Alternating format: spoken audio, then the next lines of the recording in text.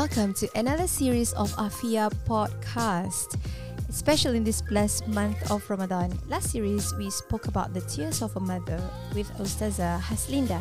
We had about 10 episodes from episode 1, kelahiran seorang ibu, to episode 10, doa ibu tiada hijab.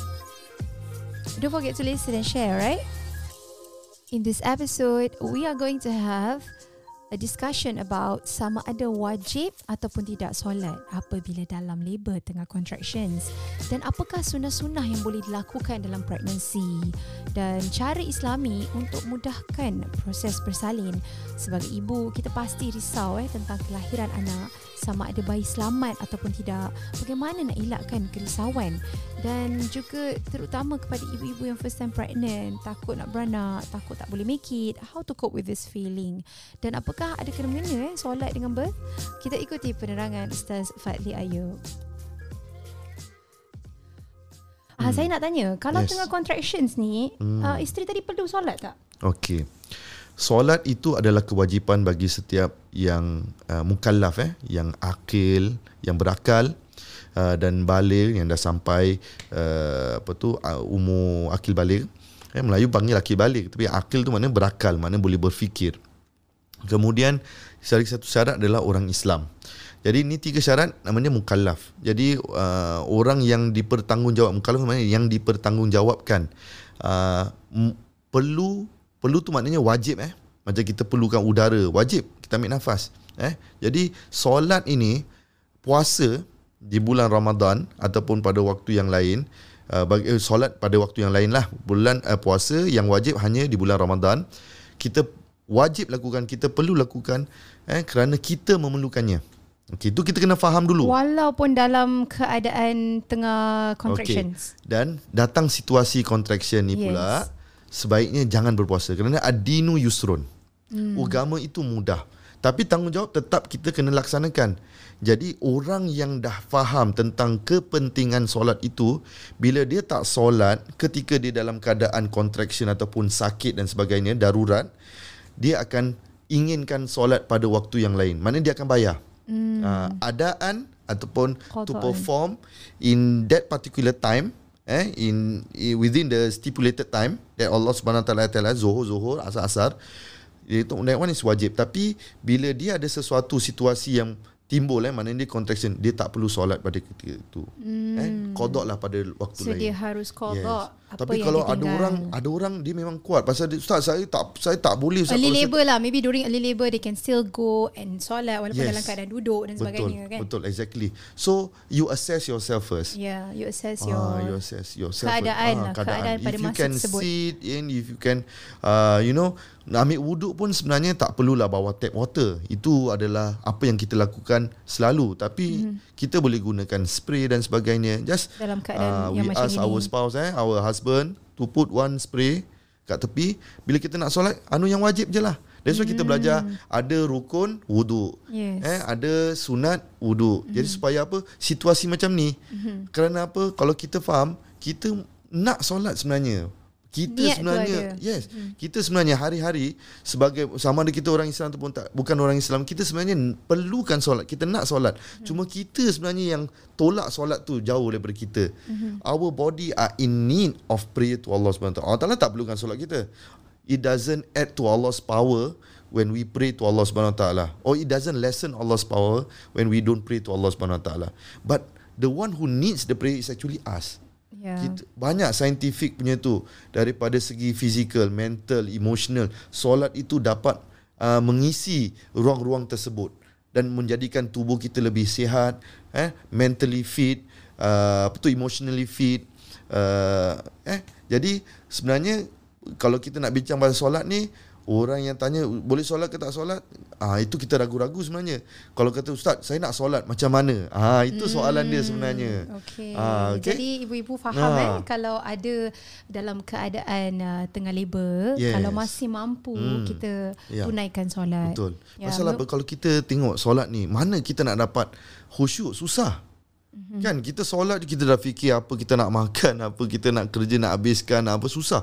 Tapi kalau kita lakukan bila dalam keadaan kita susah, kita akan dapat khusyuk lebih mudah. Contoh kita lakukan ni, Allah Ta'ala tahu dia dah penat, satu hari suntuk dia dah kerja, dia tengah contraction, dia tengah dalam keadaan sakit, tapi dia solat juga.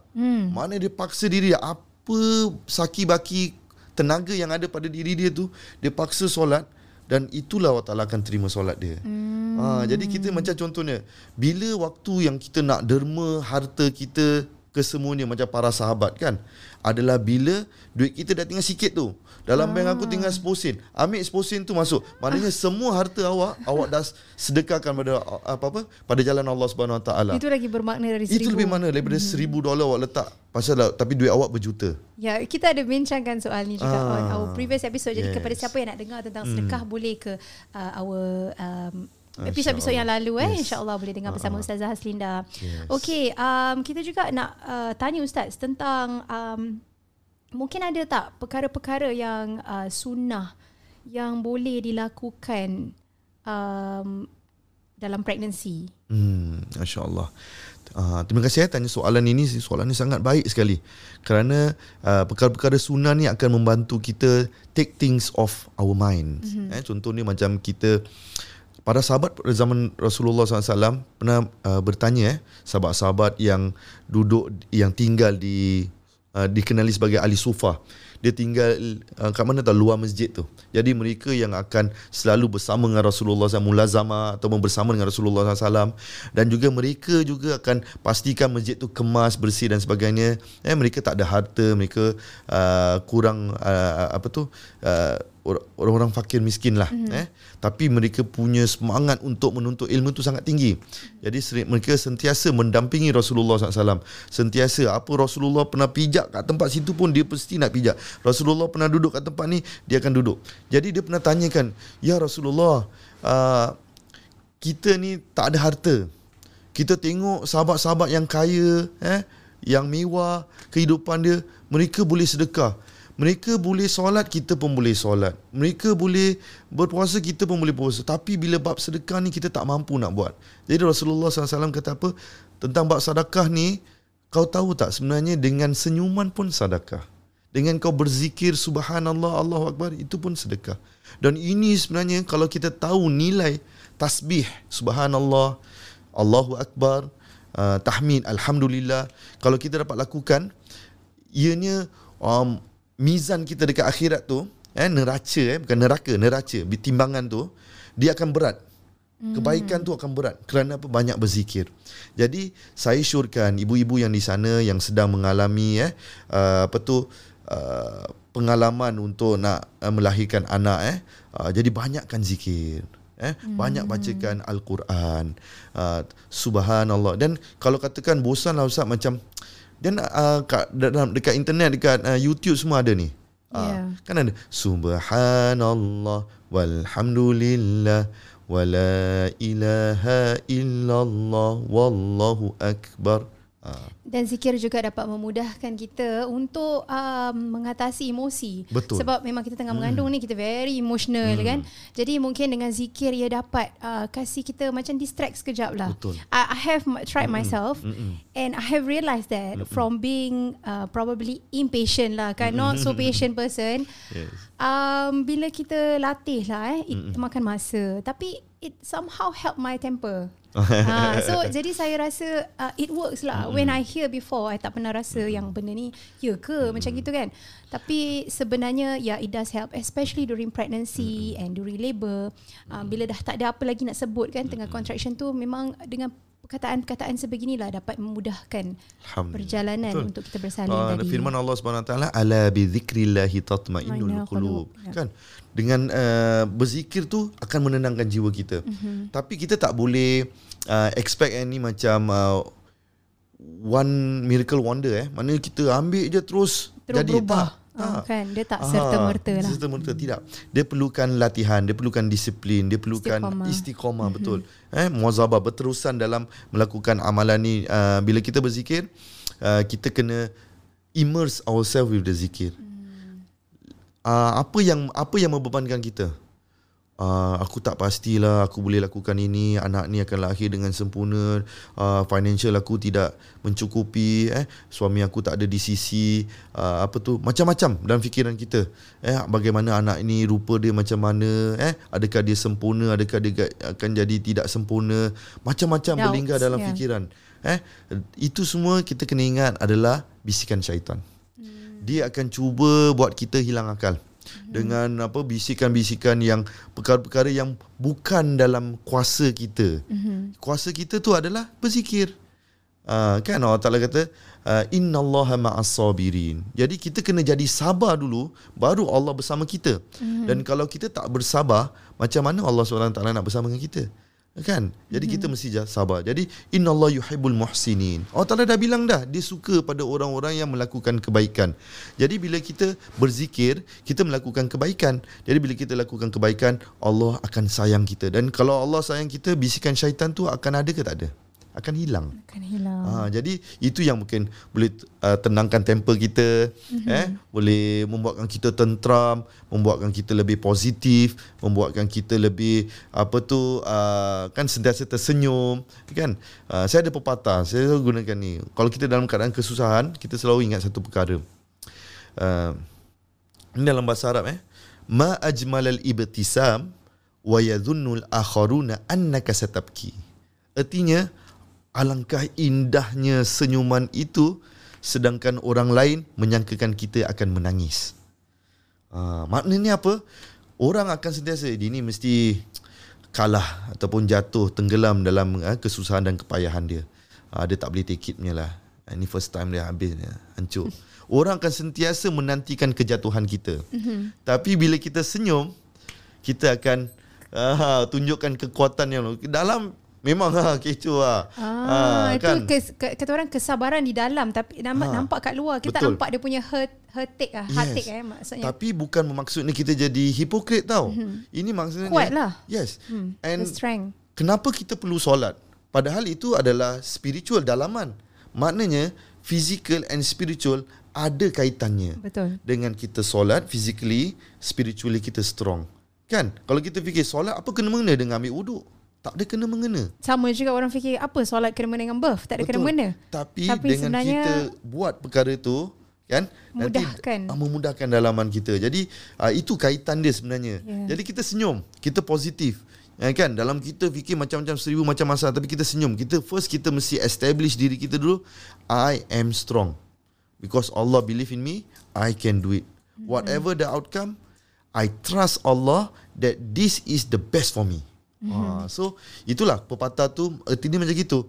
Tapi kita jangan sangka buruk pada orang lain lah. Orang tu maksudnya kebiasaan, bila orang dalam keadaan susah, dia akan jatuh. Jadi mentally orang akan tengok macam gitu. Tapi bukan maksud dia, aku nak tengok bukan macam semua orang jahat gitu. Jangan sampai kita membenci lah. Hati kita pun tak boleh ada kebencian terhadap orang lain. Jadi tapi itu topik yang lain. Ini nak kita kuatkan diri kita, bagaimana kita boleh positif, dan juga sunnah-sunnah yang boleh kita lakukan ketika kita banyak. Pasal apa? Saya lihat banyak apabila anak saya, bila dia dilahirkan, apa yang kita dah usahakan semasa ibu tu masih lagi mengandung, dengan kita baca surah-surah dalam Al-Quran, surah-surah macam surah Luqman, surah Maryam, surah Toha, kan? Bila kita baca, kita nampak keberkesanan dia bila dia dilahirkan. Anak tu subhanallah, macam anak-anak yang lain juga menangis, tapi rasanya mudah gitu. Rasanya betul. Kita nak kan macam saya tak suka compare, tapi pada saya bila nak handle anak saya dengar juga keluhan orang lain yang sama, tapi saya tak rasa macam gitu. Saya faham. Jadi bila kita buat saya rasa mungkin the ibadah goes two ways. One for the person who reads it, and also the child. So dia macam bila kita anak tu dah lahir, jangan stop, teruskan. Dan banyak lagi macam contoh zikir-zikir yang kita boleh lakukan supaya anak tu nanti lagi makin tenang. Allahu kafi Rabbunal kafi qasadunal kafi wajadnal kafi likulli kafin kafanal kafi wa ni'mal kafi alhamdulillah. Dah macam nasyid Ustaz. Yes. Pasal kita nak buat, kita nak kena happy. Ada orang cakap, Ustaz, happy betul. Bukan pasal kita memang sedih, kita penat, kita letih, tapi kita kena buat diri kita happy. Macam tadi senyum tu lah. Salah betul. Satu senyum, kalau tak senyum, kalau tak boleh senyum, nyanyi lah kan. Nyanyi mungkin ia boleh buat kita hilang stres sekejap ke kan.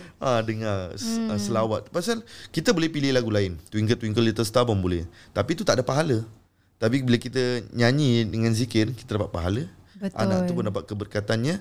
Kan dia terbiasa dengan perkataan-perkataan bahasa Arab. Nanti dia dengan baca Al-Quran dengan harapan bila dia baca Al-Quran dia suka, dia senang, dah terbiasa. Interest at heart. Yes. Yeah. Kenapa orang ramai tak nak baca ataupun tak nak belajar ataupun tidak mahu mula mengaji adalah kerana mereka rasa janggal, tak biasa, macam susah, payah. So inilah cara dia untuk nak biasakan anak tadi dengan kita membaca dan juga menyanyi dan sebagainya. Betul. Ia dapat juga melatih anak-anak kita.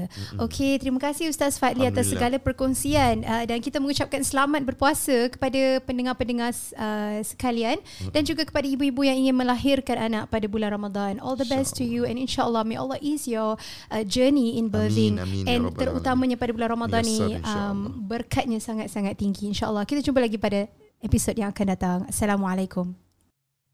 Thank you Ustaz for the beneficial sharing today. So just to recap from what Ustaz has said earlier, sunnah-sunnah dalam pregnancy jika mampu dilakukan oleh ibu mengandung tadi adalah zikir, baca Al-Quran, sedekah, selawat dan juga segala ibadah yang ada. Segala perkara-perkara yang baik yang boleh lakukan, menuntut ilmu dan sebagainya. Jadi ini semua dapat memberikan kita semangat dan juga dapat memudahkan proses bersalin tadi. Jika kita membantu orang lain, Allah juga akan membantu kita apabila kita dalam keadaan yang sulit. The ibadah goes two ways. One for the person, the mother, and whatever ibadah that you do also goes for the child, walaupun anak itu masih dalam rahim. Jadi kesimpulannya, if we want our children to change, we as parents have to change first.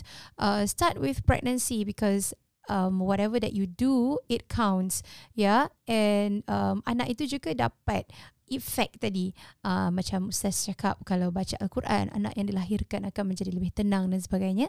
Itu boleh ambil sebagai satu contoh.